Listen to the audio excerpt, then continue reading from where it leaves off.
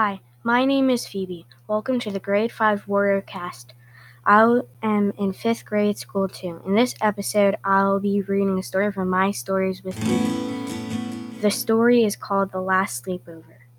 As Kate walked on the stage, she felt her heart pounding and it about to explode. It was opening night and they were putting on the play The Last Sleepover. Kate and her best friend Zoe had been waiting to practice this for weeks.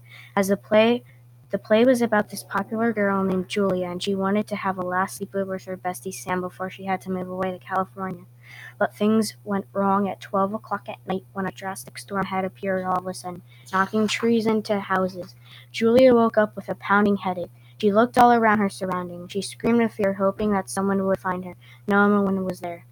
Anyway, Kate and Zoe and the rest of the cast members nailed opening night, and the audience gave them an outstanding ovation. Erica went home with Zoe and they went to bed. Kate heard a knock on her bedroom door. She looked around and saw her little brother Daniel. He said he heard a strange noise under his bed, but when she went to check, she saw and heard nothing there. The next day, Kate felt a strange feeling as she was walking down the high school hallway. She felt like someone was following her. After she took a step, another pair of footsteps took a step. At the end of the day, Kate ran to the school auditorium where they had been practicing for the last sleepover play for months. She felt like this is the only place in her life where nothing bad could happen to her.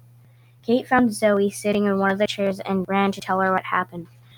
Zoe thought she was tired from staying up late from opening night, but Kate kept telling her she wasn't, and that someone was following her. "You have to listen to me, Zoe," Kate said. "Someone is watching me."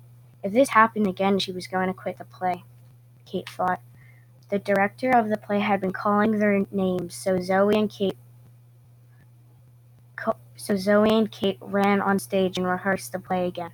When practice was over, Kate called her mom and asked her to pick her up, but her mom was stuck in traffic and she would be an hour. Kate said not to worry about it and she would just walk home. It was 7 o'clock when Erica got home and she was tired. When